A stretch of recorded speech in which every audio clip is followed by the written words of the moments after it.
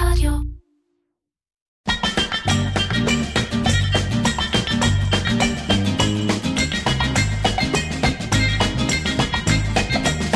איירקצ'ר, קריאיטיב פודקאסט עם מירן פחמן. אהלן, אלדד ויינברגר. שלום, מירן פחמן. פרק 200. God damn. ואתה אורח, מי היה מאמין שאתה תהיה האורח הכבוד של פרק 200? הנה. האמת שאתה עושה באמת לי באופן אישי הרבה כבוד. רציתי אותך, בוא נודה, עוד לפני רדפתי אחריך. כן, אבל אני לא מת על הדברים האלה, וזה בא לי קשה, אני מודה. זהו, אבל צריך להגיד שאתה לא אחד שאוהב, אתה יודע, להתראיין, תוך כדי שאנחנו מחזיקים ביד את הגיליון של גלוב שבו אתה סתם, אבל אתה באמת לא אחד שאוהב זה, ואתה פה באמת חלק מהעניין כדי ככה לפרגן לפרק 200, וגם כי יש הרבה אנשים שרוצים לשמוע. אתה יודע שיש אנשים, אני לא זוכר אם לך עשיתי את המניפולציה הזאת, היא לא בדיוק מניפולציה, אבל יש, לא הרבה אנשים אומרים לא, אבל אנשים שאומרים לא או מביישנות, או לא מתים על זה, הרבה פעמים אני אומר להם, שכמו שהילדים שלי לא אוהבים להצטלם, אז אני אומר להם, תקשיבו, זה לא כדי שעכשיו נראה את התמונות. לקחה גם בפודקאסט, אני אומר, בעוד 10 שנים, 20 שנה, הפודקאסט הזה יהיה איזה קפסולה של, אתה יודע, ויש משמעות לזה שבעיניי, שתהיה חלק מהקפסולה שישמעו אותך, שתהיה, אני אומר, זה כמו לדפדף בגיליונות ישנים של אותות, אתה מכיר את זה? אז הנה, באתי בשביל הקפסולה. אתה יודע שזה טיעון טוב. זה טיעון מעולה. אז אתה אומר לנכדים. אז אתה היום סמנכ"ל וידאו קונטנט בפייר TLV. אכן כך. תכף נדבר על מה זה אומר, אבל רוב האנשים מכירים אותך בכובעים, הרבה כובעים, בהרבה שנים, בעולם הפרסום. אני זוכר אותך, עוד היינו שנינו ביחד קופים במקן, עוד קראו לזה קשר בראל, ואחר כך היית מנהל קריאיטיב, ואחר כך היית סמנכ"ל קריאיטיב במקן דיגיטל, וגם היית הבוס שלי, ואחר כך היית גם מנכ"ל מקן דיגיטל, ובמקן היית גם סמנכ"ל לקוחות, נדבר על כל הזה, ואחר כך עברת למאקו, וחזרת, וכל מיני כאלה. אז נדבר הרבה בעיניי. כמו שאילן שילוח פעם אמר לי, טייטלים זה כסף של עניים. אז אני רצתי חזק על העניין הזה. אני זוכר שאמרת לי פעם, שגם אילן שילוח אמר לך, שעדיף להיות מנהל צעיר מאיש קריאיטיב מתבגר. זה אני לא זוכר שהוא אמר לי, אבל איזה פרסומי בכיר אחר פעם אמר לי שלאנשי קריאיטיב יש תאריך תפוגה. כן. הוא אמר לי את זה בשלב מוקדם מדי בקריירה שלי, וזה מאוד הלחיץ אותי, אבל אני גם נלחץ בקלות, אז זה לא חוכמה.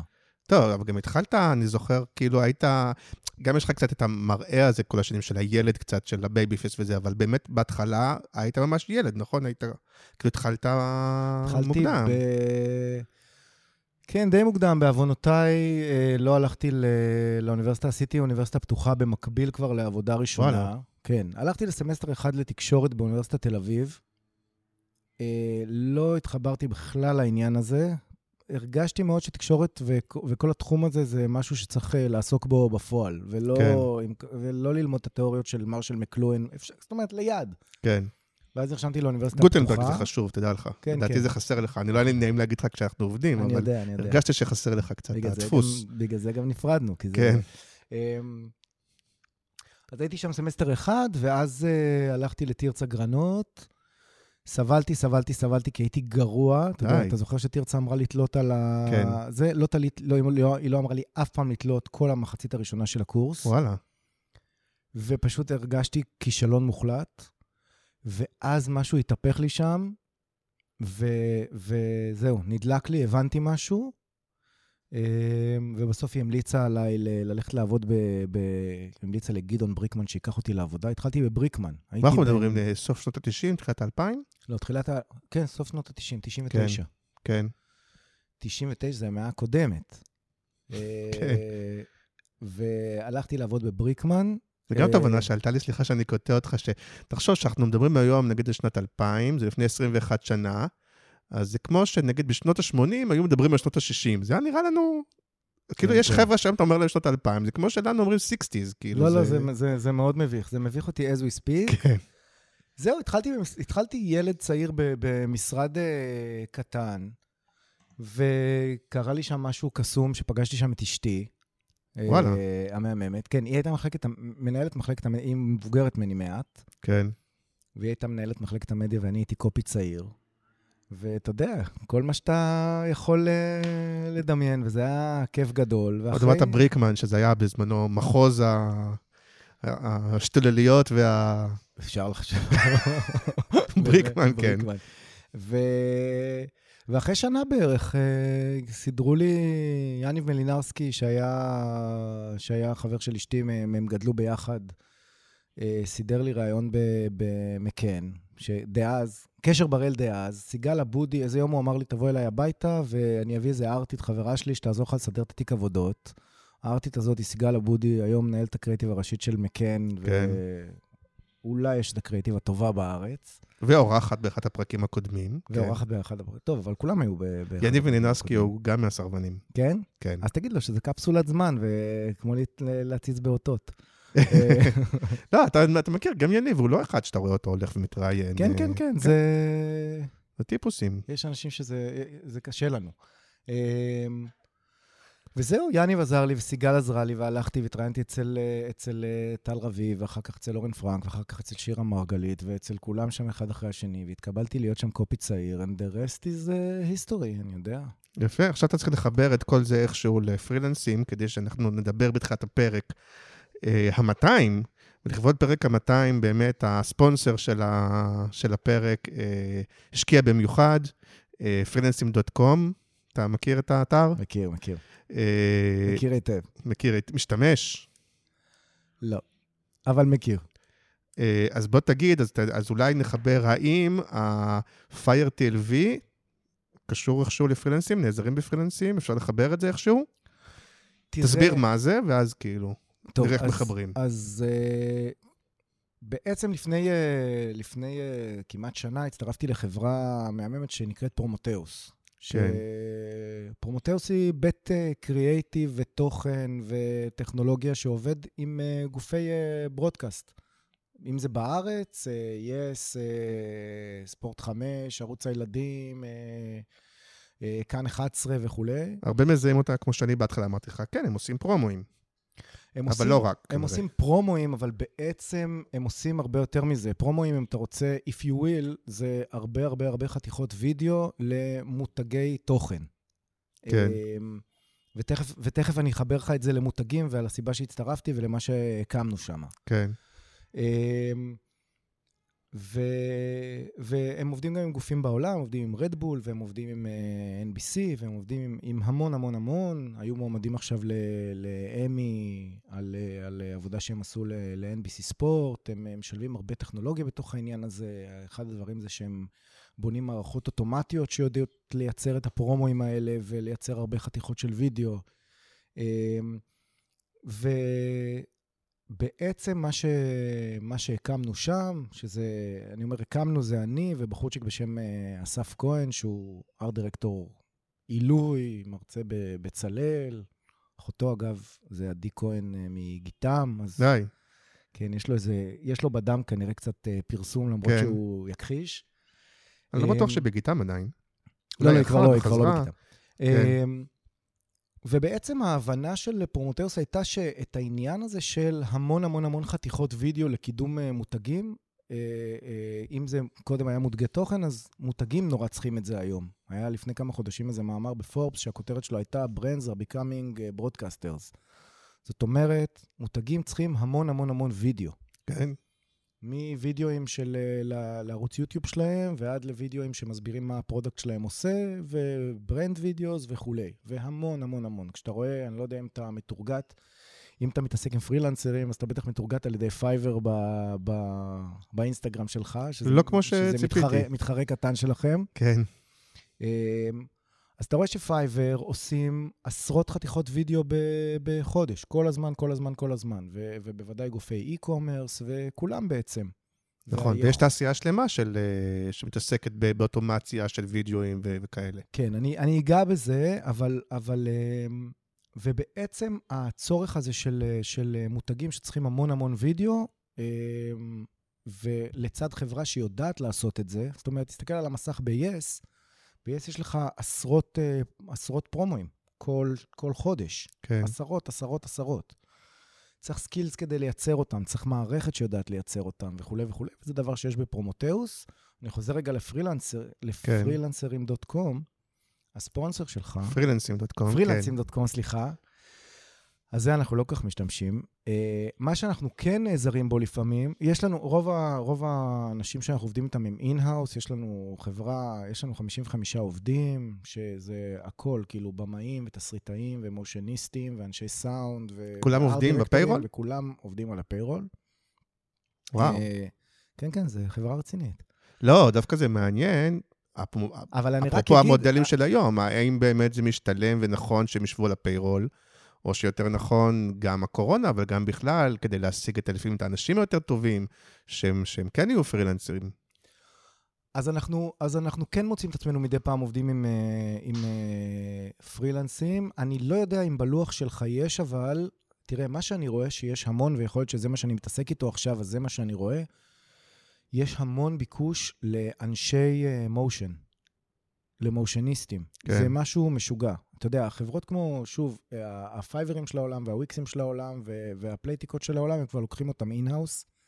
זאת אומרת, את כל הוידאוים האלה, אתה רואה כבר תופעה, כמו שאנחנו רואים בחברות אחרות שלוקחים אנשי פרסום אין-האוס, אז חברות שכבר הבינו שהם צריכים לעשות וידאו במסות, הם לוקחים מושניסטים לתוך הבית. אבל מושניסטים היום, ואנשים שיודעים זה מה שאנחנו קוראים אפטריסטים. זה לא בדיוק אפטריסטים, כי זה אנשים שיודעים לעשות מושן וידאו, מעצבים, כן, שיודעים לשבת... מושן וידאו בלי לפתוח מצלמה. כלומר, מושן וידאו מכותרות, תמונות, וכדומה. כן. אז לזה יש ביקוש מטורף, אני לא יודע אם יש לך מספיק כאלה בלוח, אבל אם לא, אז תארגן. כן. כי זה אני רואה שזה קטגוריה שמתפוצצת, בגלל הדבר הזה, בגלל הצורך האדיר הזה, בלייצר כל הזמן עוד ועוד וידאו. רוב החבר'ה בלוח מבוססים על החברים בקבוצה, בקהילה. אז היות והקהילה לא עשירה יש קצת, אבל היא לא, רוב החבר'ה הם לא אפטריסטים וכאלה, אז גם בלוח זה לא הרוב. אבל מצאתי עוד זווית שקשורה אליך, ואני חושב שאפשר להגיד אותה, כי ראיתי שזה התפרסם עם הקרדיט שלך, אתה עכשיו עשית פרילנס בעצמך. עשיתי קצת, האמת. לא, משהו גדול, רואים בכל אני מדבר על הקמפיין טיק-טוק. תראה, זה לא פרילנס, זה טיק-טוק באו לפייר TLV. זה דרך פייר? חד משמעית, אין... חשבתי שזה מהצד. אין קיום מלבד פייר TLV. אני אומר ש... אבל שיש שילוט? לא, רגע. אז טיק-טוק באו אלינו, מתוך צורך בעצם לעורר פה את הקהילה של המפרסמים והפרסומאים, להשתמש בטיק-טוק. כן. והדבר הראשון שאמרנו להם, זה שרוב האנשים שבקהילה הזאת, זה אנשים שהם נגיד סובבים סביב גיל 40, כמוך, כמוני, זה הפרסומאים, וזה המפרסם, וזה הסמנכ"ל לשיווק. ואני לא בטוח שיש להם טיק-טוק בנייד. אם יש להם טיק-טוק בנייד, אני לא בטוח שהם הבינו את הקסם של הפלטפורמה הזאת, שיש לה קסם משוגע, אבל אם לא הייתה לי בת 16 ובת 12 שילמדו אותי את הדבר הזה, אני לא בטוח שהייתי יודע את העניין הזה. כן. ואני חושב שיש להם, כיוון שזה לא בתפקד כמו סושיאל מדיה רגיל, שאתה עוקב אחרי מרן פחמן ורואה מה הוא עשה ביום שבת, אלא זה פיד שעובד אחרת לגמרי, אז אני לא בטוח שאנשים מבינים את זה, וכתוצאה מזה אני לא בטוח שהם ירוצו לפרסם שם. ואמרנו להם, תקשיבו, הדבר המרכזי שאתם צריכים, שזה במקרה גם מה שאנחנו מתמחים בו, זה תוכן. והדבר הכי משמעותי שעשינו להם, ששוב, זה מאוד מתחבר למקום שאני נמצא בו היום, עשינו להם אתר, Don't Make Ads co.il, שהוא מין האב תוכן עם 6 סרטונים, שלקחנו את מאיה דגן, שהיא יושבת עם קריאטורים, ויושבת עם אנשים של טיק-טוק ישראל, ומסבירים ממש בצורה ברורה מה זה טיק-טוק, למה אתה צריך להיות שם, איזה כלים יש להם מפרסמים וכו' וכו'. ובשבוע וקצת שזה באוויר, זה עושה טרקשן משוגע. עכשיו, כדי לקדם את הדבר הזה, אז כן, צריך גם לעשות קמפיין. אז עשינו גם קמפיין, וידאו, שילוט, כל העניין. והנה אתם משרד פרסום בעצם. כן.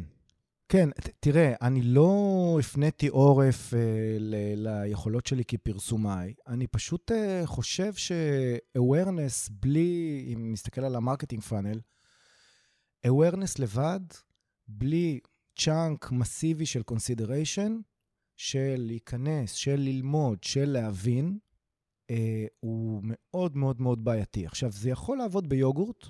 כן. חדש, יוגורט עם קרמל מלוח. אין לי הרבה מה להגיד שם מעבר, הכל בסדר. פלא, לא אמרת פלא. כי יוגורט היום זה פלא. יוגורט זה פלא אם אתה בבאומן. כן. יוגורט זה... נכון, אתה... יוגורט זה יופלי אם אתה במקן. כן, אני לא יודע מה זה היום ביופלי. פאן. מולר זה... כן. אבל, אז בסדר, אז awareness, אם אתה רוצה להגיד מסר שהוא די שטוח בסוף, גם דרך אגב, גם היוגורטים שזה הפרו או הגו עם החלבון, גם הם צריכים היום לדעתי הרבה תוכן, לייצר הרבה תוכן. והאתגר היותר גדול, שוב, האתגר היותר גדול והיותר מעניין כשטיקטוק באים אליך, זה להגיד להם בוא נבנה content hub, ובוא נעשה משהו שעסקים ייכנסו, יבינו את הפלטפורמה, יבינו מה כלי הפרסום וכו' וכו' וכו'. והשילוט זה סבבה, כאילו שילוט.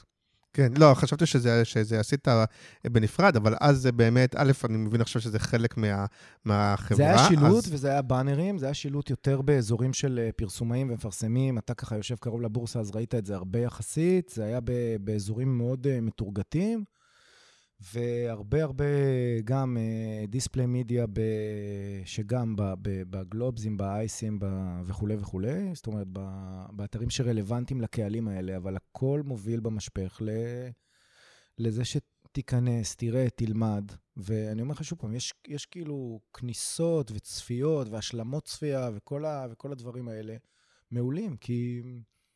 כן, אבל התחלת להגיד קודם שפייר טלוויזיה מצד אחד, משהו מעולם, החיבורי פיסות וידאו, שילוב של טכנולוגיה, ומצד שני, יש פה משהו שבדוגמה מתפקד כמו משרד פרסום או כמו משרד תוכן, אז אתה רוצה לחדד כאילו בעצם... פייר טלווי זה וידאו קונטנט פרסט אייג'נסי, אוקיי? כן. אני אקרא לזה ככה. אנחנו תמיד נתחיל מהמקום הזה, של מה התוכן המרכזי, זאת אומרת, עשינו קמפיין לפני חודשיים, למשל, לאסטרזניקה.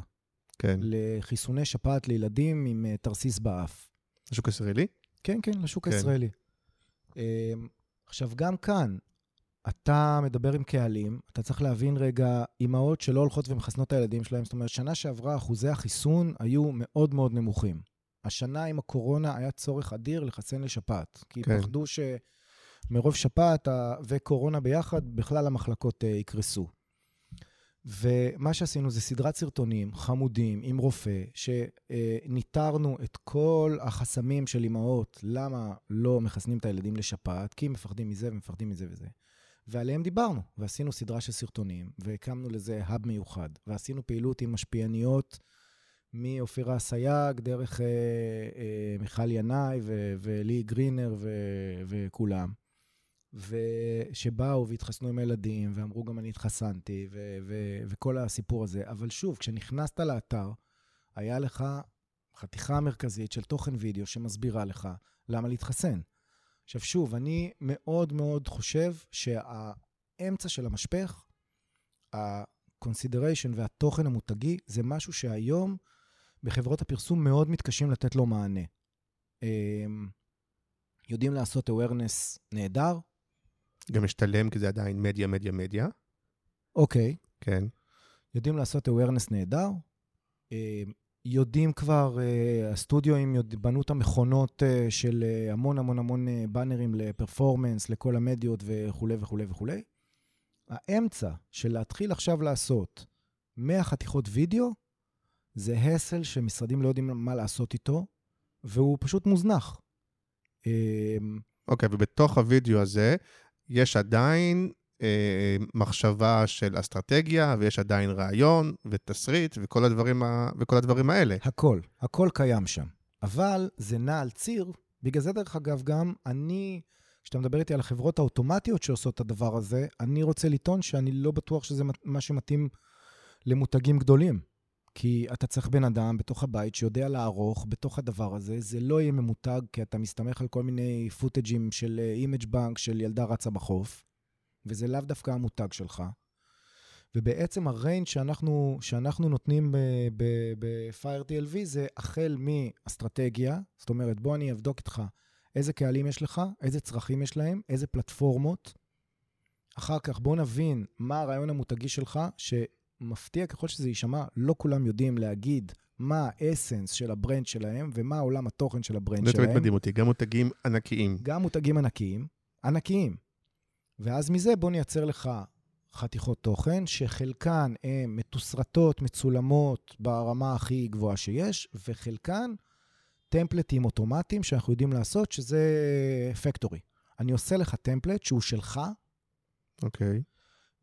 ואחר כך אנחנו רק משנים בפנים את הכותרת, את המחיר, את התמונה של המוצר, ואנחנו יכולים להעיף כאלה 10 ביום לאינסטגרם.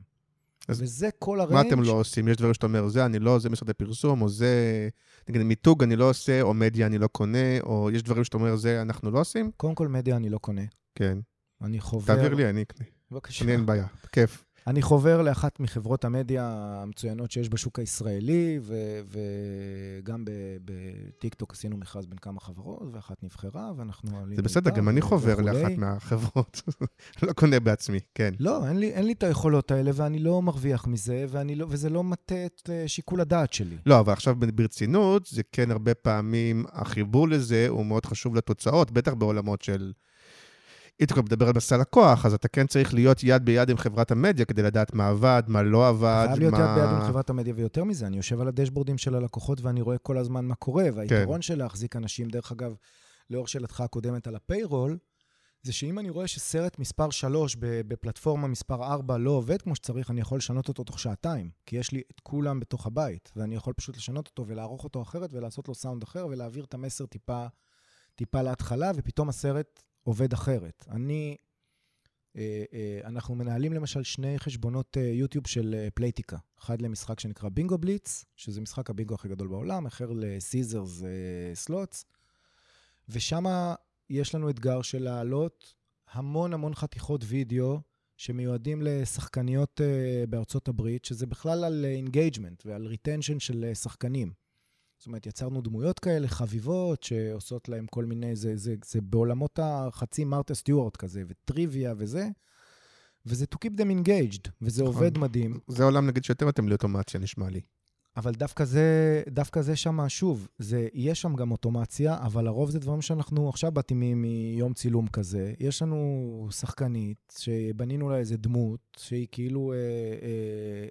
שחקנית פיזית, לא דמות וירטואלית. שחקנית פיזית. לשחקנית קוראים מאיה, לדמות קוראים מישל knows it all, she knows everything about the game, והיא מספרת להם כל מיני טיפים וטריקים וזה נורא חמוד, וזה סרטים של דקה, שאנשים נשארים בהם קרוב, זאת אומרת, באזור 50 שניות, וזה מקודם, וזה עושה עשרות אלפי צפיות בימים, וזה לא מקודם, זאת אומרת, אורגני, כי זה תוכן טוב שאנשים אוהבים, וזה למשל אינגייג'מנט סביב גיימינג. אז בוא נמשוך אותך לאיזו שאלה ככה מרכזית, שממנה נלך לא, אבל אני רק רוצה להגיד, ואנחנו אלה שגם מנהלים את כל הצד את העמוד, ואת האנליטיקות של העמוד, ואם אתה רואה שסרט לא עובד, אז אתה מכניס אותו, ותוך שעתיים אתה משנה אותו, ואתה מעביר רגע את המסר הזה וכו' וכו' וכו', ואז כל הדבר הזה הוא מאוד מאוד מאוד דינמי, אז כן, אני חייב להיות על התוצאות כל הזמן, ואם זה גם קמפיינים מדיה, אז אני בשיתוף פעולה. אוקיי, אז מה שרציתי לשאול, זה אם אתה באמת שידוע, ולדעתי נדבר על זה הרבה, ידוע כאיש קריאייטיב, מבריק, מצחיק, רעיונות, תכף נדבר מקניסט, בעיניי לטוב, ויש כאלה שיגידו לטוב ולרע, מהלכים גדולים, זה באמת מגניב אותך להשקיע את רוב היום, אתה מבין, יש משהו שאולי חלק מהעניין שמשרדי הפרסום לא עושים את זה, כי הרבה פעמים זה עדיין נתפס כמשהו שהוא פחות כיף, פחות מגניב, פחות כיף לכתוב את זה, פחות... כי זה מין maintenance כזה, לא שזה לא חשוב, לא אתה מבין את השאלה שלי? זה כאילו, זה לא... אני חושב שהיום זה הכי חשוב. תקשיב, אני צריך לעשות לא, אבל אתה בתור אלדד, כאילו שאתה אומר, אני יכול לעשות עכשיו את הדבר הגדול, המגניב, וזה וזה, ואני יכול לעשות את הוידאוים האלה, שאולי כאלדד, האם זה מספיק מגניב ומעניין אותך? תראה, יכול להיות שהזדקנתי. כן.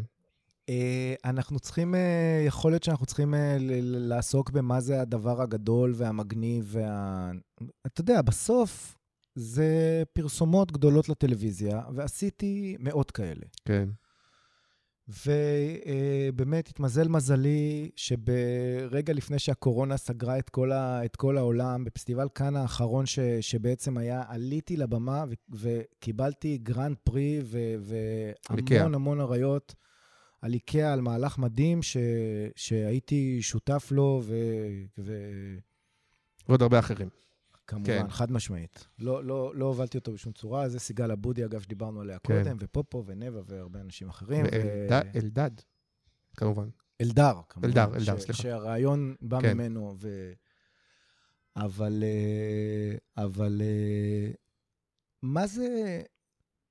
מה זה גדול ומגניב? לא, אני אגיד שני דברים. מצד אחד, אני מסתכל מהצד, שהרבה פעמים, כשאתה צריך, ואני חושב שיש מודעות שצריך לעשות את התוכן הזה, אז פעם אחת זה כאילו, בוא ניקח דוגמה אולי אחרת, סתם, נגיד אם אני רוצה לעשות פרסומת לרכב, אז אני אעשה את הפרסומת הגדולה, המגניבה, הגימיק, הפרזנטור, אני לא יודע מה, ואחר כך יש באמת את השלב, בוא אתה צריך לספר על הרכב, שזה כאילו בשביל איש קריאיטיב, זה כאילו פחות מעניין מצד אחד, מצד שני, יש גם הזדמנות אולי, כי הרוב הולכים על הגנרי והקל, ואתה אומר, אפשר לספר את הסיפור של הרכב לא בדרך הרגילה, בוא ניקח איש שיעבור עכשיו על הרכב, אלא גם שם יש הזדמנות, כאילו, כי לא עושים דברים מספיק מעניינים גם בתוכן הזה. אני רוצה לכנות את עצמי פרסומאי, ואיש שיווק, ולא איש קריאיטיב, ואני חושב שאולי זה יפתור לך חלק מהשאלה הזאת. אני חושב היום להבין את האסנס של המותג, להבין במה הוא שונה, להבין מה הצרכנים מחפשים באיזה רגע, ולתת להם את התוכן הנכון, ותוכן מגניב וכיפי. אני אומר לך, תראה את הטיקטוקים האלה. כן. תקשיב, זה אחלה תוכן. הוא כיפי, הוא טיקטוקי, הוא מצחיק, הוא מלמד, הוא מעניין. זה אתגר אסטרטגי, פרסומי, קריאטיבי, הרבה יותר משמעותי. אני חושב שאולי תמיד אפילו, למצוא את הג'וס. העבודה של השנים האחרונות, אני כל הזמן אומר על זה, אני נתלה באילנות מאוד גבוהים. הדבר שאני הכי אוהב לדבר עליו זה Airbnb, שהם, הסלוגן שלהם והאסטרטגיה שלהם זה belong anywhere. שהם באים ואומרים, תקשיב, אני לא נותן לך דירה במראה בפריז. אני נותן לך sense of belonging. אני אגיד לך איפה הבית קפה הקטן, ואני אגיד לך איפה יש מסלולי ריצה כיפים אם אתה רץ, ואני אגיד לך איפה המוזיאונים הקרובים והכל, ואתה תרגיש מקומי. וזה יושב, זה הבנת את המותג, ולא סתם, לא לחינם, Airbnb זה מותג תוכן. זה מותג תוכן ענק. זאת אומרת, יש לו את כל הריינג', אבל Airbnb מוציאים עשרות ומאות חתיכות וידאו. הם מוציאים חתיכות וידאו של איך לשים דירה ב-Airbnb, איך אתה סוחר דירה ב-Airbnb. הם שמים, כמו שאמרתי לך, יש running ברוקלין. איזה מסלולי ריצה יש לך אם אתה בא להתארח בברוקלין. כן. יש לך סרטים על נשים שמטיילות לבד, how safe is it to Airbnb, כי הם זיהו שנשים שמטיילות לבד, אולי אומרות, אני לא יודעת אם לקחת את הדירה הזאת וכו' וכו'.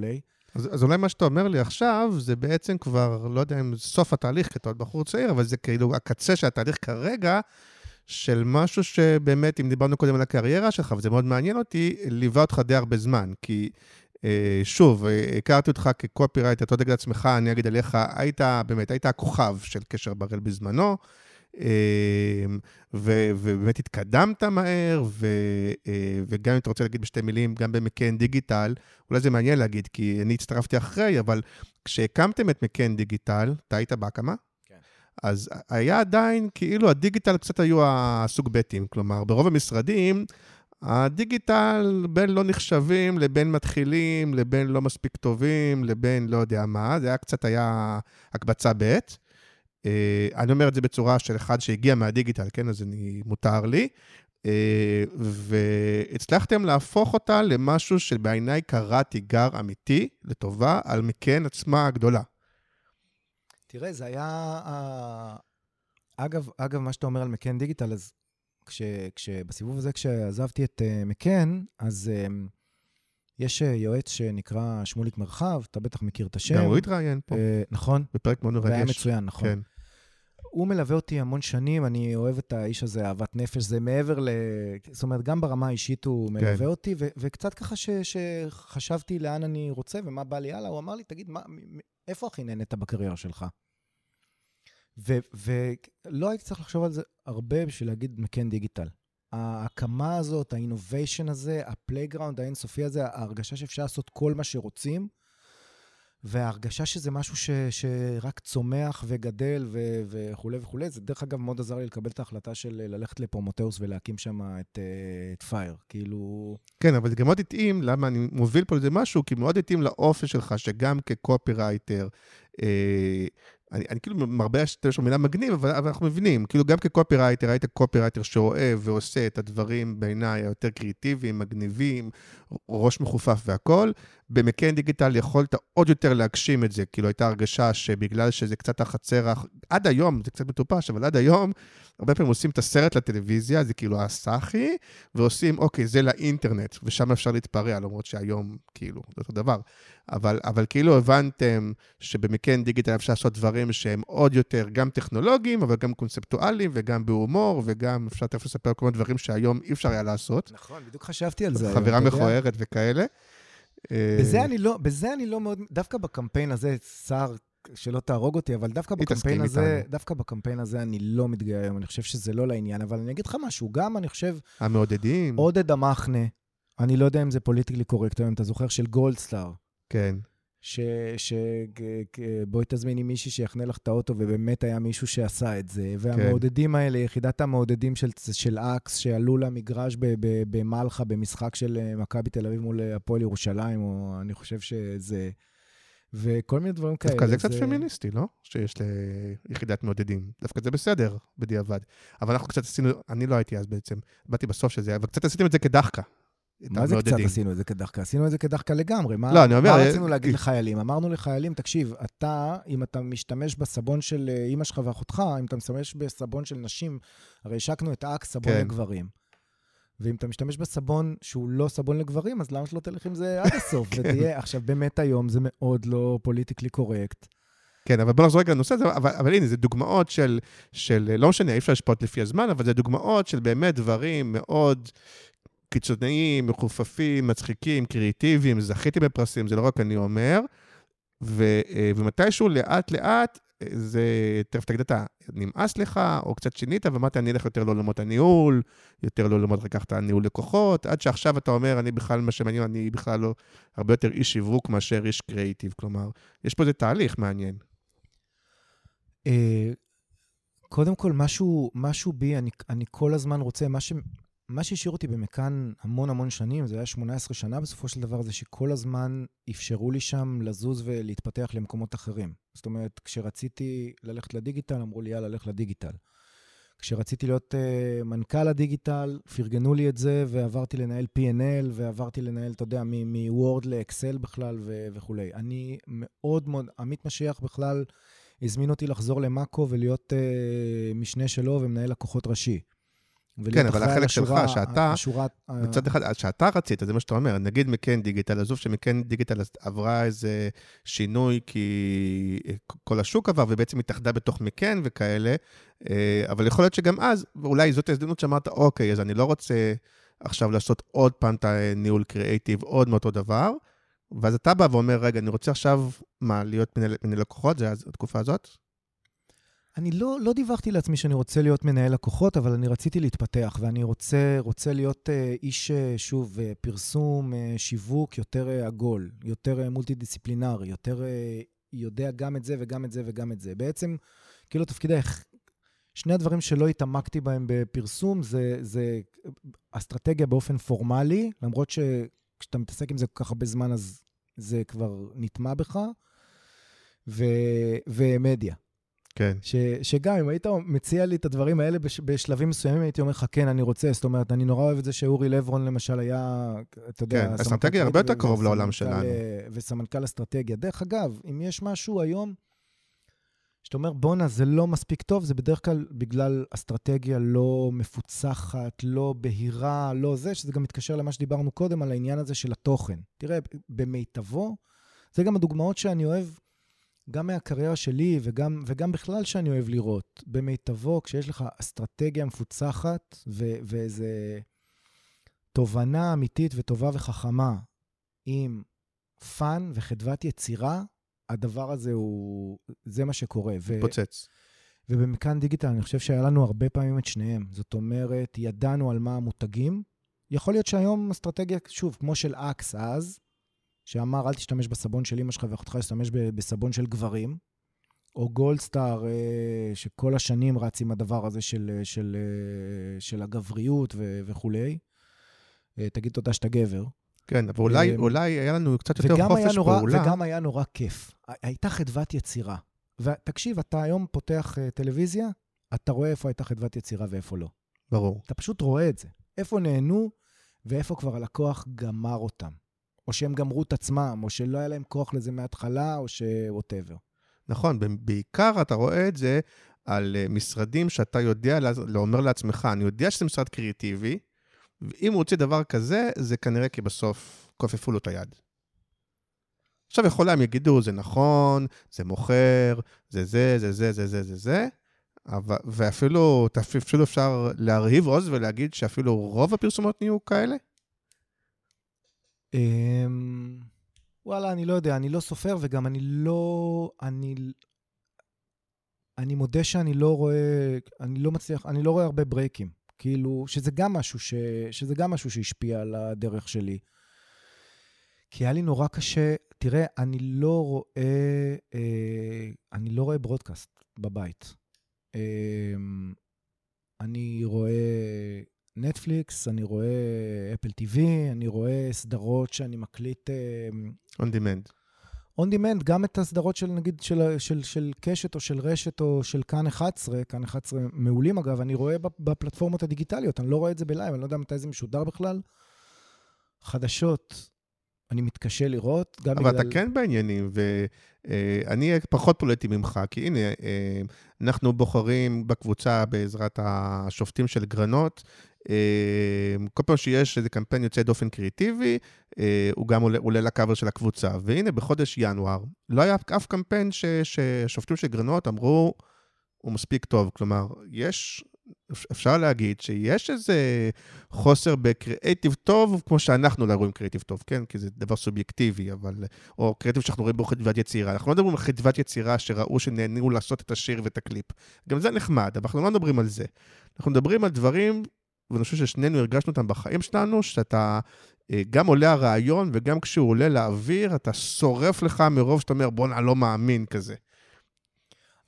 אבל אולי, אני אתגר אותך, אולי זו תפיסה קצת מיושנת. אולי אני חושב על זה הרבה. אולי זו תפיסה שאנחנו עוד שני קופירייטרים לפני 20 שנה, בלי השיער הלבן שצמח לשנינו. אולי זה קצת כאילו, אתה יודע, היום זה צריך לעשות משהו אחר, זה צריך שידברו על זה, וצריך שיראו את זה, ושוב, אם זה נורא כיפי כזה, ואלה לי וגידי גוב עכשיו, וואלה, חמוד, לגיטימי, מגניב, כיפי, היא שורפת זה, השיר נורא כאילו... אני חושב שעם הבגרות והשיער הלבן, אני יותר מבין היום את מה ש... לא, אז אני אענה לך, אני יותר מבין היום את מה שכצעיר היו אומרים לי, מגניב, אבל זה דחקה, ואני אמרתי, טוב, מה רע בדחקה? לבין היום שאתה אומר, א', זה מגניב, אבל יש בזה גם עומק. יש בזה באמת עומק שיווקי, עומק אסטרטגי, עומק, אני יכול להבין איך זה יכול להתפתח, וזה לא איזה גימיק או דחקה של פעם אחת. זה נגיד עם הזמן יותר אני מבין. אבל... אז אני הלכתי עכשיו לעומק, אחי. מה יותר מזה? כאילו, אתה יודע, עשיתי המון שנים את החצי דקה, המסר in your face, בוא ניצק את זה הכי חזק, בוא נשאיר את זה הכי חזק, בוא whatever, בום, בום, בום, בום, בום, בום, בום, אתה יודע, תקשורת המונים הכי... אבל שוב, אני חושב שאותי יותר מאתגר, וגם זה יותר מה שעובד, וגם אני כצרכן. אז בוא נתחיל מזה. נורא קשה לי היה לעבוד במשהו, שאני כבר פחות ופחות צורך אותו, ואני רואה את הבנות שלי לא צורכות אותו בכלל. לעשות סרטים לברייק, שהבנות שלי, שוב, 16, 12 ו-6, לא רואות. אני ברודקאסט לינארי כמעט ולא רואה. אז נכון שאני מסתכל, ואני נכנס לקבוצה שלך, ואני נכנס וגם הפרסומות משודרות. אבל מה אני כן עושה כצרכן? בפייסבוק, ביוטיוב, אתה יודע, הם לא רק בברודקאסט בטלוויזיה, הם משודרות גם במקומות אחרים. אין בעיה, אבל כמה מהם אתה עושה סקיפ, ועל כמה זה, כאילו, אתה יודע, זה קצת כזה... אבל אני כצרכן, תקשיב, יש לי כל מיני תחומי עניין שונים ומשונים, אני מתופף, אני נוסע על אופני ערים, אני רואה כמה אני נכנס למותגים וחופר שם, ומסתכל על וידאוים, ומשווה, ודברים מאוד מביכים, אתה יודע, משווה סוגים של ברקסים של אופניים, כן.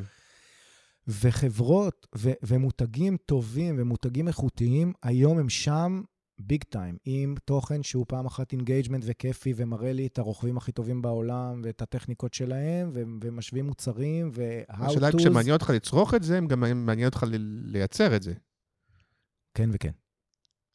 כן מעניין אותי לצרוך את זה, ובטח שמעניין אותי לייצר את זה, כי לייצר את זה זה העניין היום. וגם שוב, אני אומר לך, תקשיב, 18 שנה, עשיתי את הסרטים, טיסות, נסיעות, מחזות זמר, כל הטלנטים, כל הזה. אולי זה עוד יחזור לי. אז תחזיר אותי לרגע שרצית, שעברת להיות סמנכ"ל לקוחות. ששוב, אני מניח מה זה מאיזשהו, מצד אחד איזשהו מיצוי, מצד שני רצון להתפתחות, כי יש בזה משהו שגם הרבה יגידו, מה, הוא משוגע, כאילו, זה לעבור מהחבר'ה של הכיף לחבר'ה של הכאב ראש. למרות שתמיד גם כמנהל קריאיטיב, היה לך את הדבר הזה, וגם ראינו את זה כשכתבתי בקבוצה שאתה הולך להתארח, אתה מאנשי קריאיטיב שאף פעם לא עוררו אנטגוניזם, כלומר, אתה מאנשי קריאיטיב שלקוחות אוהבו ואוהבים. זה היה איזשהו יתרון, נכון? פעם, אני חושב שענת גרוס מתנובה, כן. היא אמרה לי, אני אוהבת אותך כי אתה מקשיב לי. ואני חושב שאיש קריאיטיב טוב חייב להיות קשוב. חייב להקשיב ללקוח, להבין מה האתגרים שלו, מה הוא צריך לקדם, זאת העבודה. זאת העבודה, ואז לקחת, לדייק את הנרטיב הזה, לארוז אותו הכי טוב שאפשר, ולהוציא אותו לעולם. זה מה שעושה בסוף איש קריאיטיב טוב. קודם כל, אני חושב שאהבו אותך, קודם כל כי הצחקת אותם. זה כמו שברים בפרסום, אתה יודע, קודם כל מתאהבים, ואחר כך הרציונל. קודם כל הצחקת אותם, וכבר אוהבים מישהו שהוא מצחיק. ברציונל, גם אתה מקשיב ומקצועי וכל זה, שזה חלק חשוב, כלומר, לא באת באיזה מין איש קריאיטיב יודע הכל, כאילו, גם אני בוודאי לא יודע הכל. דרך אגב, זה גם מה שגרם לי, הלכתי להיות איש ניהול לקוח משני מקומות. א', בסוף זה מה שמניע את העסק, הלקוחות. זה מה שחשוב. אתה יודע, עוד מאמרות אילן שילוח היה אומר לנו, היה רואה אני לא יודע אם זה עוד קיים במשרדי פרסום, אבל ש8 אנשים הלכו ללקוח, כולם חוזרים במכוניות שלהם, נכנסים לחנייה מהפגישה הזאת, והוא אמר, תקשיב, אני מבקש שילך לפגישה, רק מי שהלקוח מוכן לשלם לו על המונית. תרים טלפון ללקוח, תגיד לו, למי אתה מוכן לשלם על המונית? וואלה. לפגישה הזאת. שזה משפט יפה. כן. ואני תמיד רציתי להיות זה שהלקוח מוכן לשלם לו על המונית. כן. אז הלקוחות זה העניין.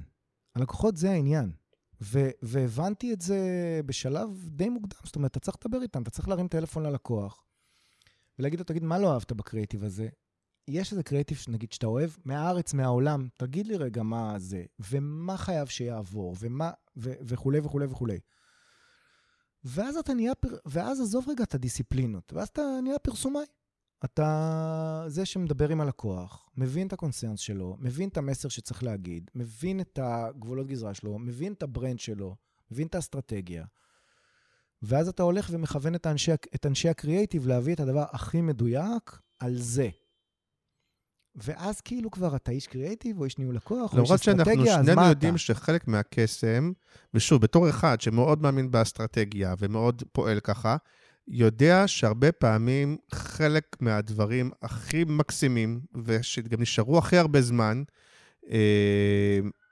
אני לא יודע את זה נגיד מידיעה, אבל אני חושב נגיד, איך קראו לילדה של יס, אמילי? אמילי, כן. נגיד, סתם נגיד בפוקס, שפתאום נהיה שפה, הרבה פעמים, כן, דברים שלקוחות לא אהבו, או לא ישרו בהתחלה, או לא תמיד מבינים עד הסוף, והגיעו כאיזה חיפוף של הקריאיטיב, בסוף הם כן דברים שהכי עובדים, הכי אהובים, הכי, כמו זה לא תמיד, ולכן לפעמים, יש פה איזה איזון כזה, כי לפעמים כשאתה מקשיב יותר מדי ללקוח, זה מקבע אותך. הדבר הזה שלימדו אותנו כצעירים, לדעתי עד היום מלמדים, כשאתה קופי צעיר, אומרים לך, תקשיב, הלקוח לא מבין כלום, ניהול לקוח זה מחלקה של מטומטמים, תעשה הפוך, אל תקשיב, נכון, ככה אומרים לקופים צעירים. אבל שוב אני אומר לך... זה כשצעירים, זה היה מוגזם, ברור. לדעתי זה כבר לא קיים היום. כן, אבל אתה יודע מה אני מדבר. כן, אבל זה עבר מהעולם. ברור שזו גישה לא נכונה, אבל גם הגישה השנייה היא לא תמיד, כלומר, לפעמים אתה רוצה, לפעמים יכול להיות שכן, צריך לבוא משהו שהוא כאילו, לא יודע. אני לא אומר להתפשר. אני אומר אבל, תקשיב, תבוא ממוסמך, כמו שאני זוכר איפה אמרו את זה. זה גם תחבר זוכוביץ'. תבוא כשאתה מבין על מה אתה מדבר, כשאתה מבין את מה שכואב ללקוח, כשאתה מבין את השוק, כשאתה מבין את הנתח שוק שלו, כשאתה מבין את הדבר. אנחנו, באמת, פרסמן ואני, אחד הדברים שעודדנו את המנהלי קריאיטיב ואת אנשי הקריאיטיב, זה לדבר עם הלקוח. engage the problem, זה משפט שהיינו אומרים להם כל הזמן, אל תשלח את התקציבאית לעשות את זה או את המנהלת לקוחות, זה ישן, אין את זה. עכשיו, תסתכל על עצמך, אתה היום... כעצמאי, ברור. אתה היום מנהל לקוחות ידידי. חד משמעית. אם אני הייתי אומר לך לפני 15 שנה שאתה תהיה מנהל לקוחות, אתה היית שובר לי את האף. והיום אתה נכנס לחדר, אתה מנהל הלקוח, אתה איש המדיה, אתה הגזבר של האירוע, ואיש הקריאייטיב, ואיש האסטרטגיה. ואתה בסוף מצליח לעשות דברים יצירתיים ומגניבים, ושהלקוח מרוצה, ושעובדים לו וכו', ושאתה גאה בעצמך, מתוך הדבר הזה. אז אתה יודע, נכון שהיינו צעירים... לא, אז אתה אומר, אולי יש איזו גישה, שבאמת אנשי הניהול לקוח צריכים להיות אנשי קריאייטיב, ואנשי קריאייטיב צריכים להיות גם ניהול לקוח, וכל החלוקה, היה בזמנו גם איזה משרד פרסום אמריקאי, שהוא ממש, אתה זוכר איך קראו לו? שהוא ממש ויתר על מחלקת התקציבאות, אני לא זוכר איך קראו לו. אני חושב שזה המאדר לונדון. שאמר, אין תקציבאות. כן. אז אולי זה יהיה פה מגישה קיצונית קצת, אבל זה קצת מה שאתה אומר? אני חושב שבסוף האנשים שמובילים את העסק, אתה לא יכול לצפות מכולם את הכל, וגם לפעמים יש לך טלנטים שאתה אומר, טוב, זה אסור שהוא יפגוש לקוח האירוע הזה, שזה בסדר, אנחנו עובדים במקצוע יצירתיים, אנשים יצירתיים וכו'. אבל בסוף תקשיב רגע, זה על הלקוחות, אנחנו בעסק של לקוחות. צריך להגיד שגם בצד השני, גם כשאתה מדבר עם הלקוח, גם בצד השני יש היררכיה. הרי בדרך כלל, אתה יודע, זה לא שהסמנכ"ל או המנהל קריאיטיב מדבר עם המספר 1 אצל הלקוח. בדרך כלל מספר 4 מדבר עם מספר 4, ואז מתישהו זה עולה למספר... כשאנשים החשובים והמחליטים מדברים ביניהם, כל כך הרבה זמן עובר באמצע, ווייסט, ואתה יודע מה אני מתכוון, כאילו. כן, בוודאי, אבל גם בגלל זה אתה שואף, אתה יודע, אמיר אריאלי בגוגל, הוא יצר איזה מין האב כזה. תוכנית כזאת, או האב כזה, שהוא מביא ליומיים לחדר את האנשים שמקבלים את ההחלטות, עם מוחות קריאטיביים ואסטרטגיים מבריקים, ויושבים ביחד, מדברים ביחד, יש שם שאלות, אני זכיתי להיות בשניים כאלה, ואני אומר זכיתי כי באמת זה פורמט מדהים, לדעתי העתיקו אותו בעוד משרדים של גוגל ויוטיוב בעולם, ואתה רואה איך הכל קורה. כולם יושבים, שוב, אנשי קריאייטיב ואנשי אסטרטגיה יושבים עם הלקוח. הוא אומר להם, תקשיבו, אני מבין את העסק, חייב להיות שם הנראות של האפליקציה, אצבע לוחצת עליה, ובן אדם נכנס לזה. שם יש לי דרופ הכי גדול בפאנל, כן. ואני חייב שהדבר הזה יהיה. וואלה, אז כולם מבינים שהדבר הזה יהיה, וזה לא הלך לאיזה צוות שעבד על זה, חזר לזה, הלך לזה, ועברו חודש, וכולם מתוסכלים. אתה צריך שהאנשים ידברו עם הלקוח. זה ממש קריטי. נכון, לכן גם יש פריחה של מודלים שדומים לשלי, ואחרים, רונה ועידו, וכאילו של כאלה סוכניות של... אתה יודע, זה לא פרילנסים, אבל מין סוכניות. גם מקום שאני נמצא בו היום. קטנות, שאתה מדבר ישירות עם, אתה עושה עבודה ישירה, אין לך 1,000 איש, יש לזה פלוסים ויש לזה מינוסים, כן? לא, זה לא מתאים לכל אחד. בוא נעבור רגע לשאלה אחרת, בוא ניתן לך להזיע קצת. קדימה. למה אף פעם לא עזבת את מקן בעצם למשרד אחר? הרי אמרנו, ושוב, את לא תגיד לעצמך, אני אגיד עליך, כוכב גדול, שהמשיך לתת פירות, וראו, וזה, עוד פעם, אין הרבה אנשים שאתה אומר, בוא נזה אלדד, זה אלדד, זה אלדד. בטוח, רצו אותך, אמרו, בוא ניקח. ראיתי שעכשיו מכן לקחו את אסה וטייטל, שהם היו כוכבים באדלר.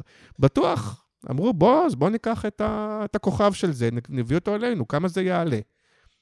איך זה, וגם אצלך, הרבה פעמים אתה אומר, כאילו, טוב, די, כמה עם אותן לקוחות, וכמה עם אותו.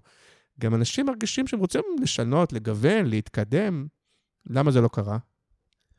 כי אני אומר לך שוב פעם, מאוד אפשרו לי את זה שם. מאוד אפשרו לי להתקדם, להפוך מקופירייטר למנהל קריאייטיב, וממנהל קריאייטיב ללכת לדיגיטל, ומהדיגיטל לחזור ולקחת את... זאת אומרת, באמת אפשרו לי שם כל מה שאני רוצה. זכיתי לעבוד שם עם אנשים, אני חושב מהכי גדולים שהיו פה בפרסום הישראלי. הכסף היה סבבה, ואף פעם לא ראיתי סיבה, וגם משהו ב-DNA המקני, לאורך הרבה מאוד שנים התאים לי. מאוד התאים לי. יש DNA למשרדים. נכון. למרות שגם הוא טיפה השתנה, ואז אתה אומר, לפעמים גם היו תקופות שהיה גם ביקורת על מכן, גם בחוץ, גם בפנים, פתאום אמרת, הרי גם המשרדים, זה כמו שאמרו פעם על קבוצות כדורגל, אתה יודע, שהשחקנים מתחלפים ורק החולצות נשארות. גם במשרדים רוב האנשים מתחלפים, כן? פרסמן היה בבאומן, אז לא התחשק באמת רגע לעשות איזה שינוי יותר גדול, אולי להיות דווקא באמת מספר אחד במשרד קטן, כזה כמו שיש, אתה יודע, בזמנו, אני יודע מה, ספי כזה הרים איזה משרד, או משהו אחר, או שזה פשוט באמת, יש לך אופק כזה של נאמנות, של... קודם כל, אני חושב שבסופו של דבר יש לי אופי של נאמנות. ובכל הפעמים שרציתי, שקיבלתי הצעות וחשבתי ללכת וכולי, פשוט במכאן הציעו לי משהו יותר טוב, שענה על הצורך הכי בסיסי שלי, שזה למידה והתפתחות, וסליחה על השטחיות, כיף. אני חושב שאתה הולך להגיד כסף. לא, כיף. שזה גם בסדר, גם כסף זה, כן. אני מאוד אוהב שכיף לי עם האנשים שאני עובד איתם, וכיף לי לקום בבוקר ולבוא וליצור ולעשות את הדבר. אבל גם אני צריך להגיד בצד השני, גם מאתגר. אתה לא ידעת שמכן דיגיטל בסוף יהיה כזה כיף ומגניב, וכאלה אנשים מגניבים. אתה לא ידעת את זה. מבחינתך הלכת למדבר, להקים משהו שהוא... וגם כמנהל לקוחות, אתה לא אומר עכשיו הולך לעשות כיף כמנהל לקוחות. זה נחשב אפילו... אתה יודע, את מה שאתה כבר עושה, אתה עושה בצורה טובה, טבעית, אתה הולך למשהו מאתגר, כאילו. קודם כל, אני אוהב מאתגר. אני מאוד אוהב מאתגר, ואני מאוד אוהב אפילו להקים, ואני מאוד אוהב לבנות משהו, ולבנות משהו חדש, וזה יושב על העיבול, ואם יש שם innovation, ואם יש שם... אז אני אהבתי את האתגרים האלה, ותמיד נתנו לי אותם. אז באמת לא היה לי צורך לעבור למקום אחר, ותמיד הייתי מוקף בחבורה של אנשים מאוד טובים. גם, זאת אומרת, תראה את הקדנציה האחרונה שלי שם, עמית משיח, נדב פרסמן, נטי עבדי, עדי אורן, נבע, מאור. הסתבכת עכשיו, כי אתה עכשיו תשכח מישהו, ואז אתה מחר תגיד לי, אני רוצה להקליט, שכחתי להגיד. לא. וכל מי ש... אבל זה אנשים אחד. ואז בסופו של דבר, אני לא זוכר, תזכרת באיזה שנה, אמרת, כן, אני עושה שינוי, והולך למאקו. זה תמיד היו הרגעים שהרגשתי שאני לא מתפתח כמו שאני רוצה. והייתי אחרי 3 שנים כמנכ"ל מכן דיגיטל.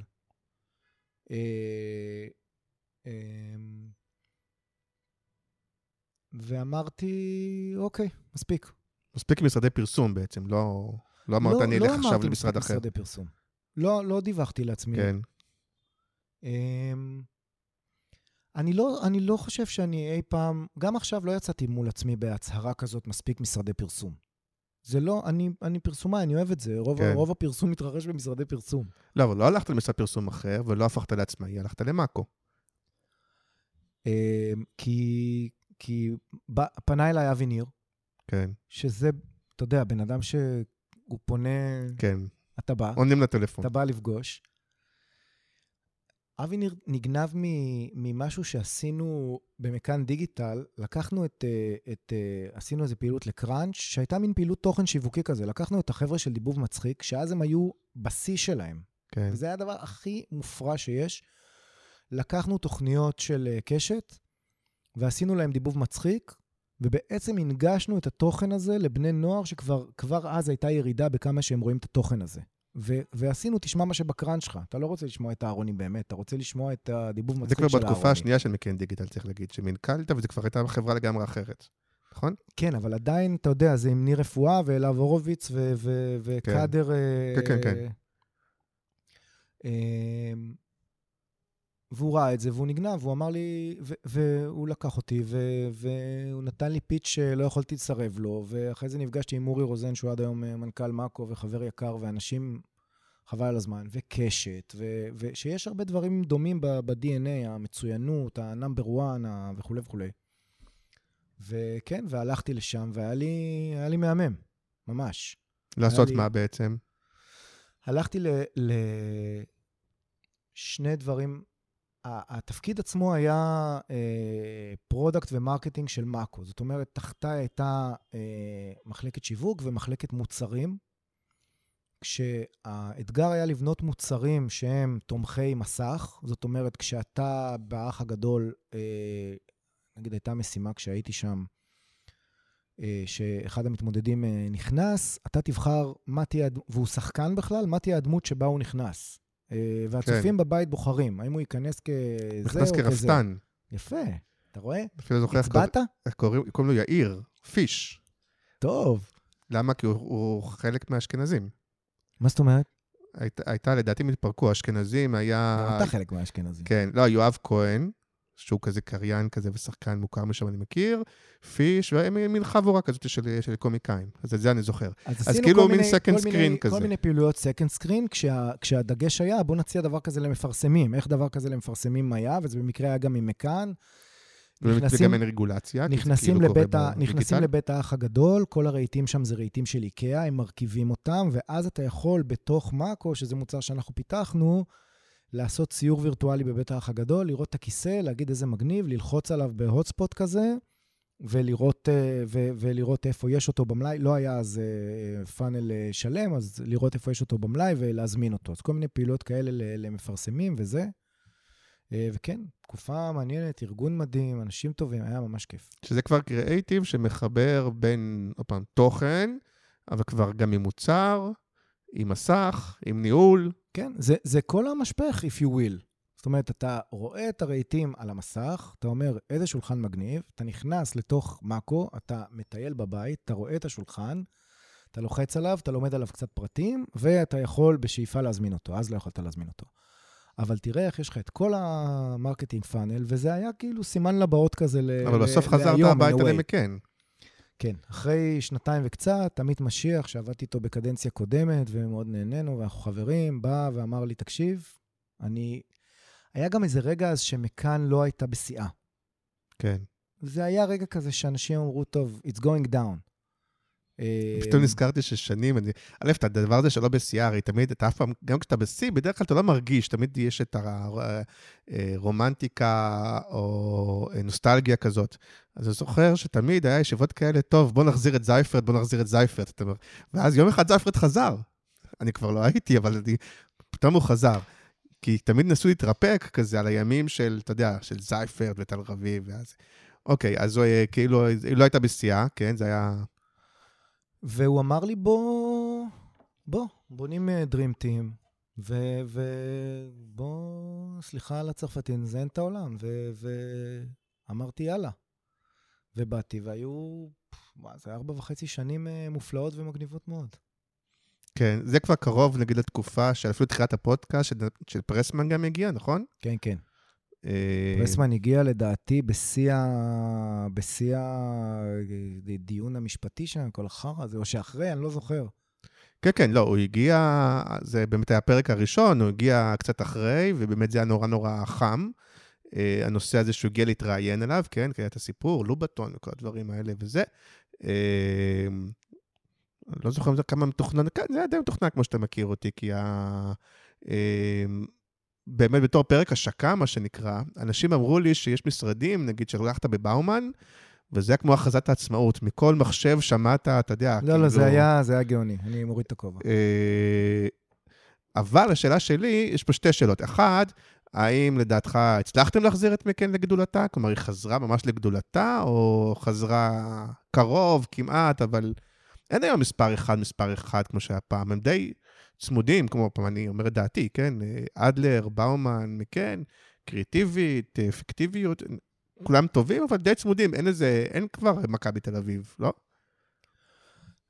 תראה, אני לא בטוח שאתה שואל את הבן אדם הנכון. לא, דעה, אני חושב שגם האחרים השתפרו, גם...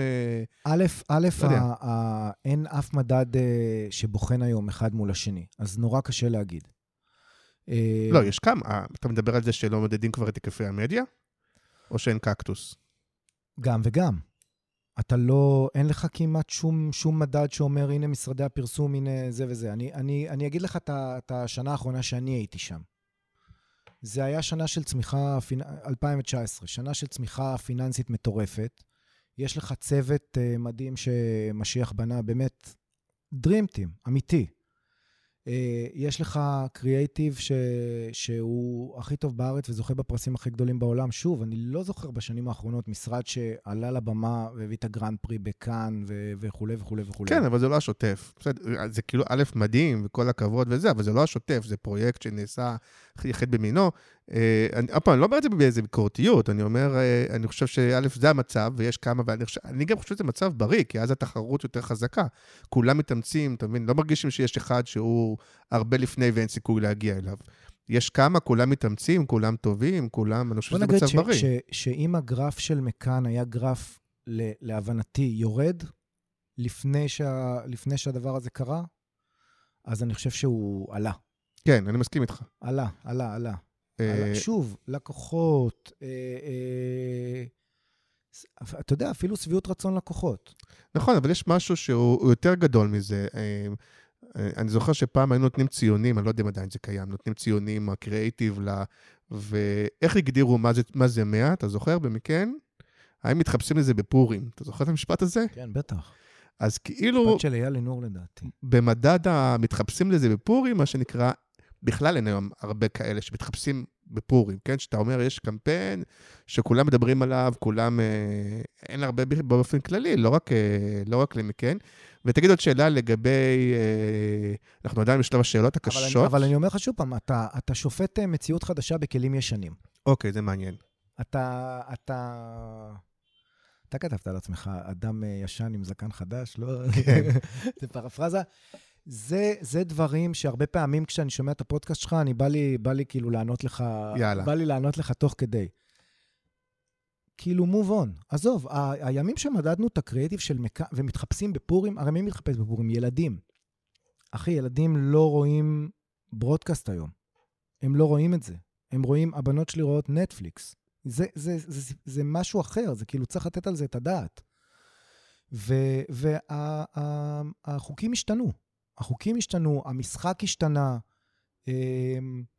וצריך להתרגל לדבר הזה. ועדיין אפשר לעשות פרסום טוב מאוד, בולט מאוד, אבל אני חושב שפרסום הוא פחות, המקום שלו בתרבות, קצת, שוב, הפרסום כפי שאנחנו מדברים עליו, זה קצת השתנה, או שזה תפס כיוון אחר.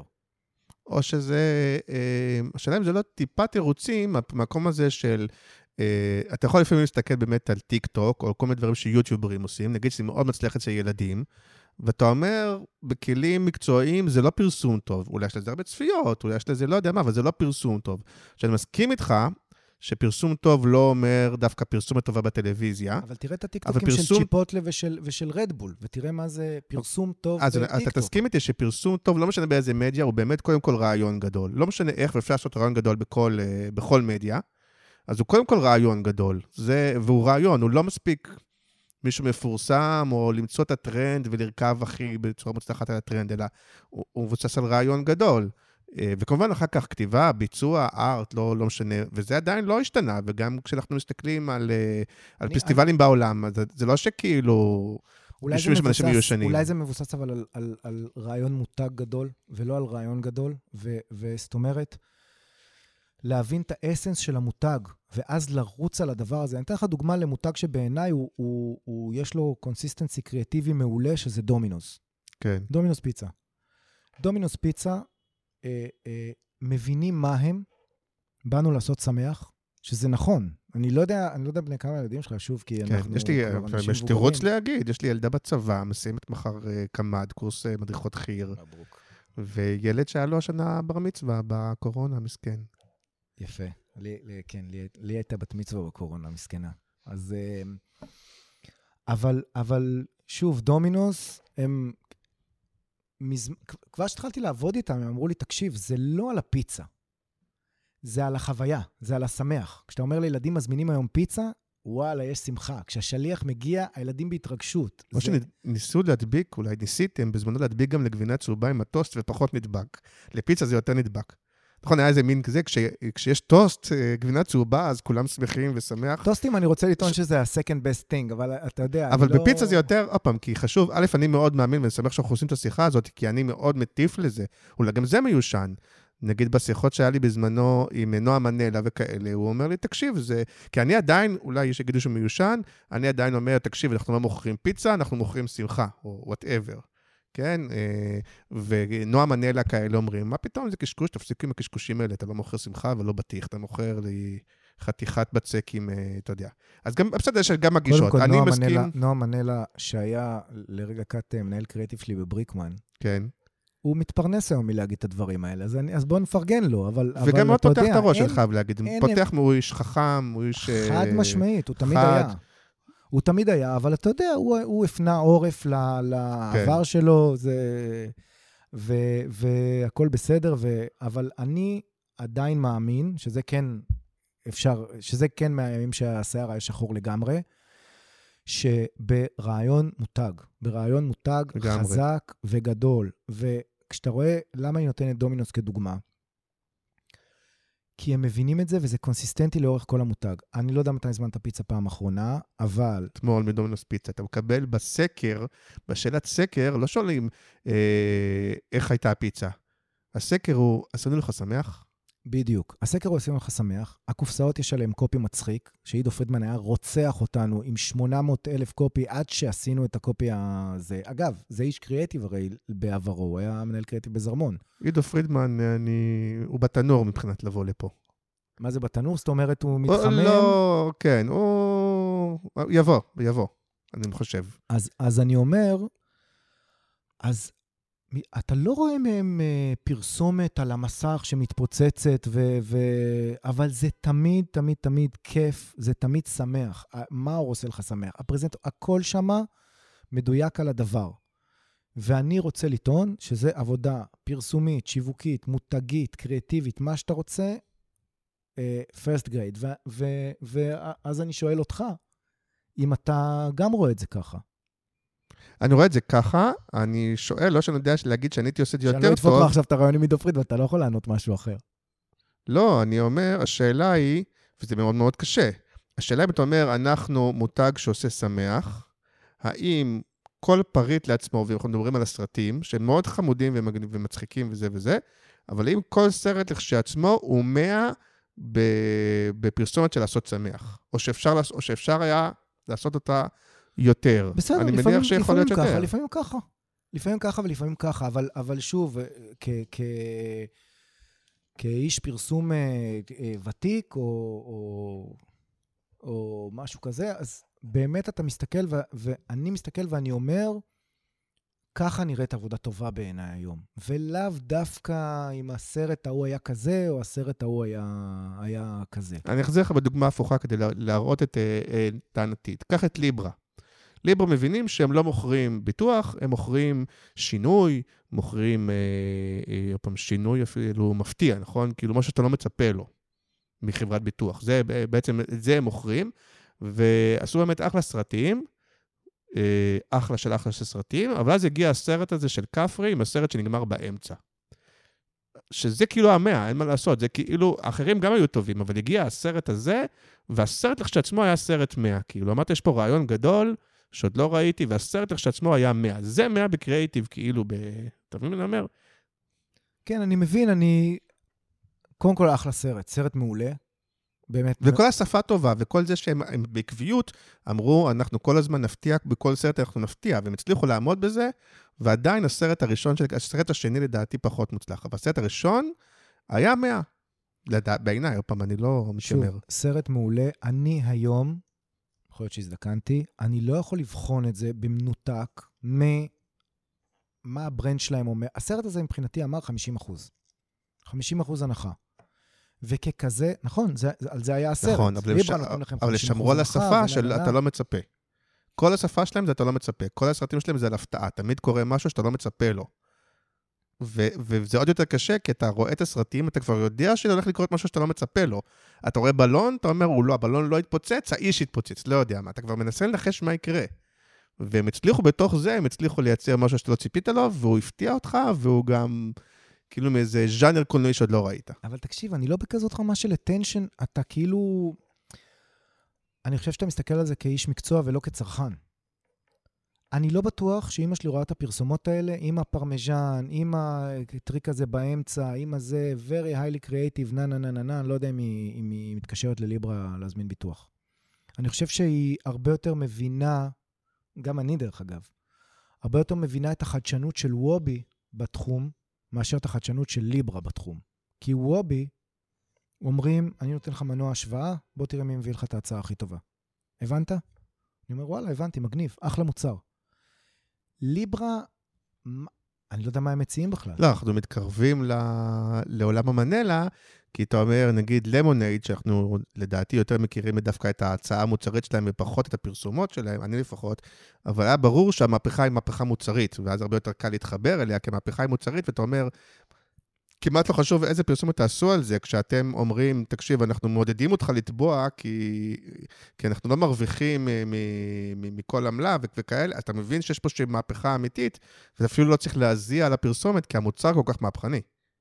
נכון, בסדר גמור, אבל לכן נתתי את דומינוס כדוגמה, כי אני חושב שבמוצר מאוד טריוויאלי, שהמוצר עצמו הוא די דומה לפיצות אחרות, הם דווקא אמרו, אני לא רוצה לדבר על המוצר, אני רוצה לדבר על משהו סביבו, על החוויה, על תוך חצי שעה, על האפליקציה הכיפית, והקופסאות עם הצחוקים עליהם. וליברה עוד לא שם בעיניי, עוד אין להם את אני גם אגיד לך יותר מזה, אני מבוטח, אני אדם מבוטח, ואני אף פעם לא חשבתי לפנות לליברה. אני לא מבין למה. אז עם כל הכבוד למאה של... סליחה אם אני פוגע באדון וגברת ליברה, אני לא יודע מי אלה ומי זה. שייכים למאקו באיזושהי צורה. בסדר, מה אני אעשה? כן. אתה כבר לא שייך למאקו, אתה אומר. לא, אני לא רוצה להעליב אף אחד. לא, ברור. לא, אני לפחות שאני יודע, הולך להם אחלה, ודווקא, אתה יודע.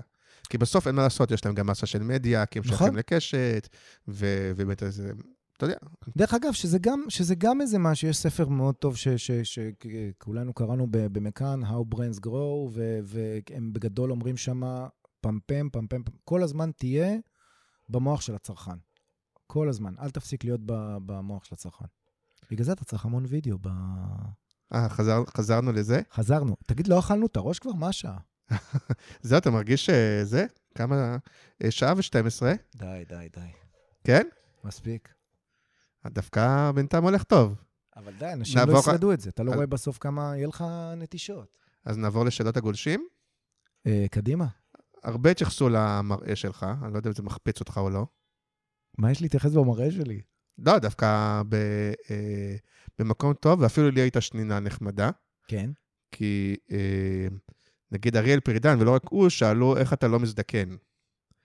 אז אני עכשיו מצטט, אתה מכיר את הפתטי הזה, שאתה מצטט פוסטים של עצמך, אבל אני בן אדם, אתה יודע, פתטי, מה שלי להפסיד. אז אמרתי שזה דרך של גברים סטרייטים, להחמיא לגברים סטרייטים אחרים. אתה יודע, מתכוון להגיד, איך אתה לא מזדקן, זה בעצם דרך שלהם להגיד, אתה נראה טוב. תודה. אז תודה לכל הגברים הסטרייטים שהחמיאו לי. והתייחסו גם לשיער שלך וכאלה. גנטיקה. קיבלתי 1.66 מטר, אבל ראש מלא שיער, אז איכשהו זה בסדר. גם אני השבוע שהסתפרתי פעם ראשונה, בגלל הקורונה, צמח לי המון שיער, ואמרתי, נשאיר קצת שיער, כאילו בגיל שלי זה מה שיש לי, כאילו... לא, זה יפה לך, אבל זה מאוד מחמיא לך. להתרברב. הדר גור אריה, לא יודע אם אתה מכיר. כפרה עליה, כן. שאלה דבש או סילן. דבש או סילן. אתה רואה, זה דברים כבר שאסור... זהו, נגמרה התקופה הזאת. של הדבש או סילן? כן, זה היה מין בדיחה... מותר רק לגברים. מה מותר רק לגברים? לא, אתה יכול להגיד, לגבר אחר אתה יכול להגיד, בוא נסביר את הבדיחה, היה מין משפט כזה, לא יודע, זה המצאה שלך, או אחרים גם אמרו, תחכה לי מרוח בסילן. אז... אני לא מגיב בלי העורך דין שלי, מכאן והלאה. אז לא, אז היום אומרים את זה הרבה פעמים לגברים, אתה יכול להגיד, אבל אתה לא תגיד את זה לנשים. הדר גורי יכולה לבחור מה שהיא רוצה. הבנתי. יפה, אתה מתחמק מהנושא. אתה רואה? לא נכנס אותך לשם, נדבר על זה אחרי הזה. מה הפטיש לשמיר שוקרי? בצד צרפתי, כי יצאת הרבה פעמים סרטים עם סמיר שוקרי, יצא אפילו, היה פעם פרסומת עם סמיר שוקרי, נכון? בסוף. אני זוכר שהיה משהו אחד לא בסוף. נראה לי, לא שלי. היה משהו עם סמיר שוקרי. אני לא זוכר. למה הוא שואל? כי הרבה פעמים הצעת אותו. איכשהו זה רץ אצלנו, כן. אפילו קראתי לבת שלי רונה, אבל סגרתי מעגל. בן סבר, האיש שהסגן שלו התעלה על עצמו בפרק הקודם. מי הבן אדם שסגר את יעקב אולפרון לרדיו של הגראז'?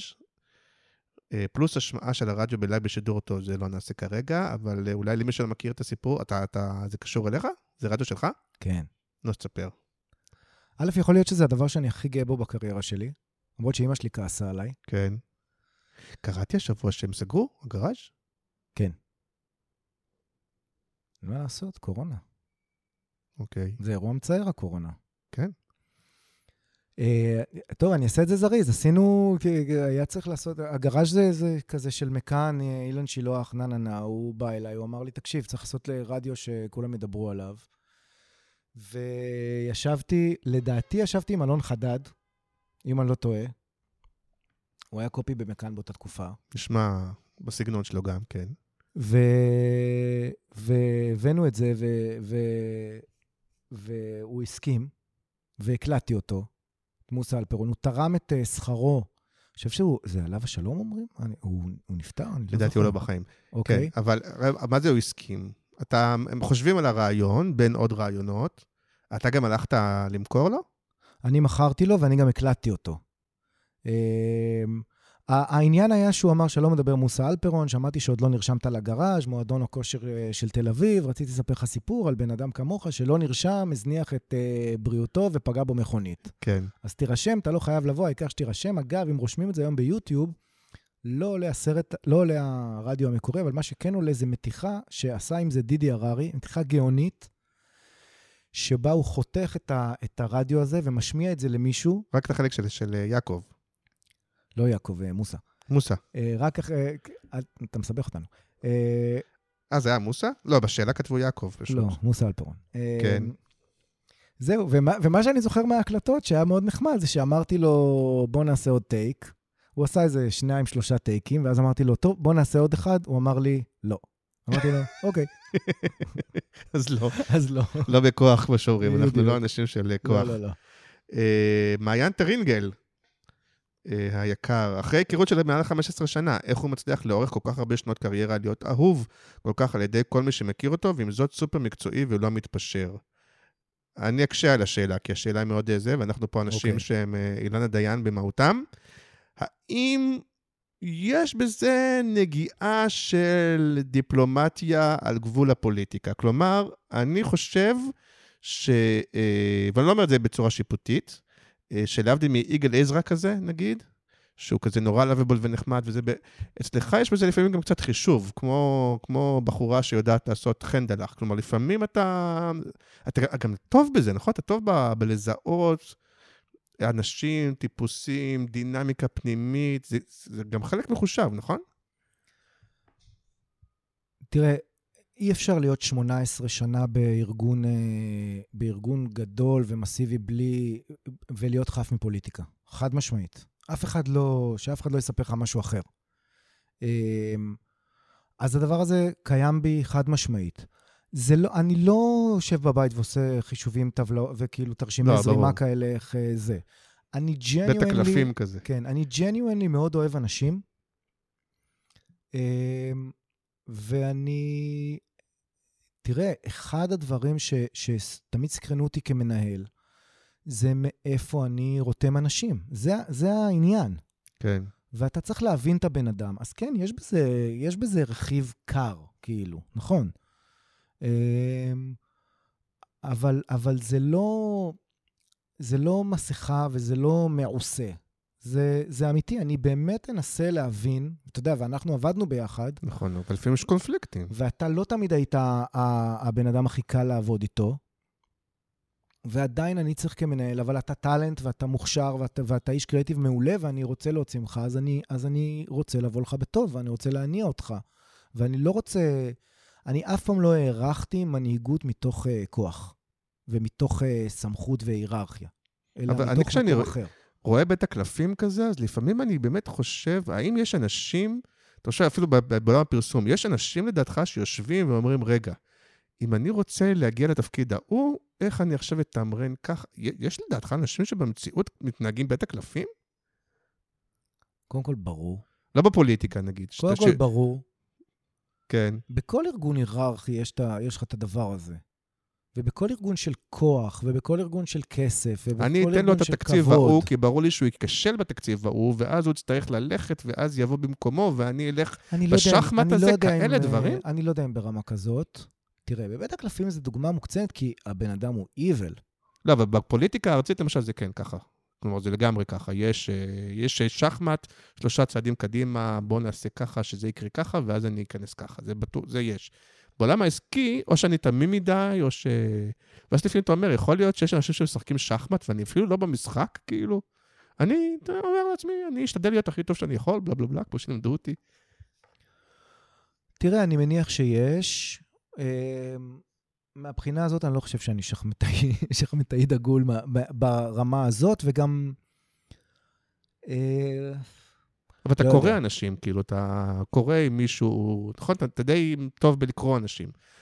זה מסקרן אותי. שוב, ממקום שוב, אם זה לקוחות, או אם זה אנשים שאני עובד איתם, או אם זה אנשים שאני צריך להניע אותם, אז שוב, אני מקשיב להם, ואני מנסה להבין מאיפה, זאת אומרת, איך אני יכול להגיע הכי רחוק עם הבן אדם הזה. כן, לא, לפעמים גם אני, אתה אומר, אוקיי, המנהלת שיווק כזאת, מה מעניין אותה? מעניין אותה גלורי, מעניין אותה להתקדם לתפקיד הבא, מעניין אותה להראות תוצאות עכשיו למנהלת שלה, לפעמים אתה חושב על הדברים האלה. במכאן היה משהו מאוד מעניין, שנקרא The Fifth Discipline. כאילו, יש את הדיסציפלינות הקלאסיות של פרסום, ויש את הדיסציפלינה החמישית, שזה להבין מול מי אתה נמצא, וממש היו פרוטוטייפים של אנשים. כן. ואתה צריך להיכנס לחדר כשאתה מבין מול מי אתה יושב, מה מעניין אותו, האם הוא בן אדם של פרטים, או בן אדם של השורה התחתונה, וכו' וכו' וכו'. כן. זה קריטי, אני חושב, לפרסומאי טוב. תעסקתם בזה.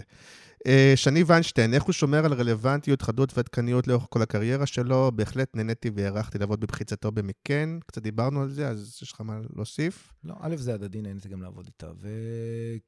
ואני אדם מאוד סקרן. עכשיו גם בגלל זה שפרסום תמיד התאים לי. אוקיי, ואלהב, הזכרת אותה במילה קודם. תראה איזה שאלה חמודה לסיום. מה הסוד לשנינות ולחדות? מעריצה מספר 1. אני לא יודע להגיד, אבל אני מת על אלהב, ואני חושב שזה יש את הפרסום הישראלית שהגיע הכי רחוק. תקשיבי, היא היום VP בחירה בהנהלת מקן העולמית לאינוביישן. לדעתי זה הישראלית שהגיעה הכי רחוק בעולם הפרסום העולמי, והיא פשוט... יותר מרפואה? אני לא יודע שם בהיררכיות שלהם, אבל היא מאוד מאוד מאוד בחירה במקן בוורלד גרופ. היא עובדת מול המנכ"ל של מקן העולמית, קומה 27 בניו יורק. טוב, שאלה עליך, לא עליה. אז נחדד, יש איזשהו משהו שאחרי כל כך הרבה שנים, אתה יכול להגיד, כן, יש איזו מתודה, יש משהו שאני כבר יודע איך מייצרים רעיונות, או איך מצחיקים, או שעדיין אתה אומר, תקשיב, אני לא יודע, הכל אינטואיטיבי, זה... לא יודע עכשיו לפרמט את זה. אז אני אגיד משהו שאמרתי פה לאורך כל כאילו, אחד זה באמת לא לוותר. מי אמר לך שהענף הזה נהיה עצל? שי גולדן, נכון? יכול להיות דבר כזה? יכול להיות, כן. לא מדבר איתי, אתה יודע. באמת? טוב, זה תספר לי אחרי. את הג'וס. לא יודע, אני אספר לך עכשיו. בא לי. נו. זה גם לא עבד אפילו, אתה יודע, אני כאילו, איך אומרים, גם אכלת את איזה כיף שבסוף זה אתה שכאילו, אני כל כך פחדתי שאני אפלוט איזה משהו, זה, ובסוף... יש איזה ביטוי כזה, גם אכלת פירות הבאושים, וגם... גורש מהעיר. וגם גורש, כן, גם תחת...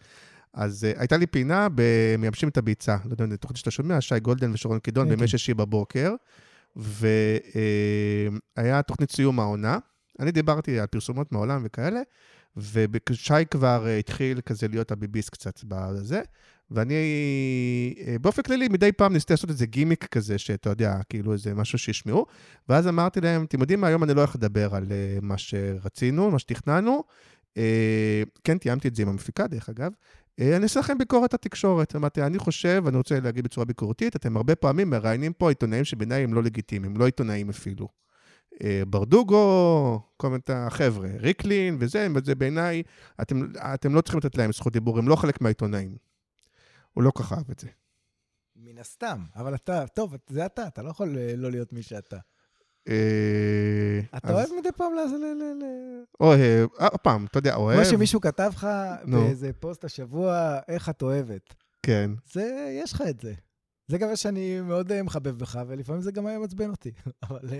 כן, אבל גם אני קצת התבגרתי, בוא נגיד טיפה, התבגרנו גם בדברים האלה, אבל אני עדיין מאוד אוהב לשמוע ולקרוא אותו, ולמה אמרנו שי גולדן? כי, לא, רק אני אמרתי, אם אתה שואל מה, אז א', לא לוותר לעצמך, עד שאתה לא מוצא איזה ברנד אסנס, איזה משהו משמעותי להגיד על המותג.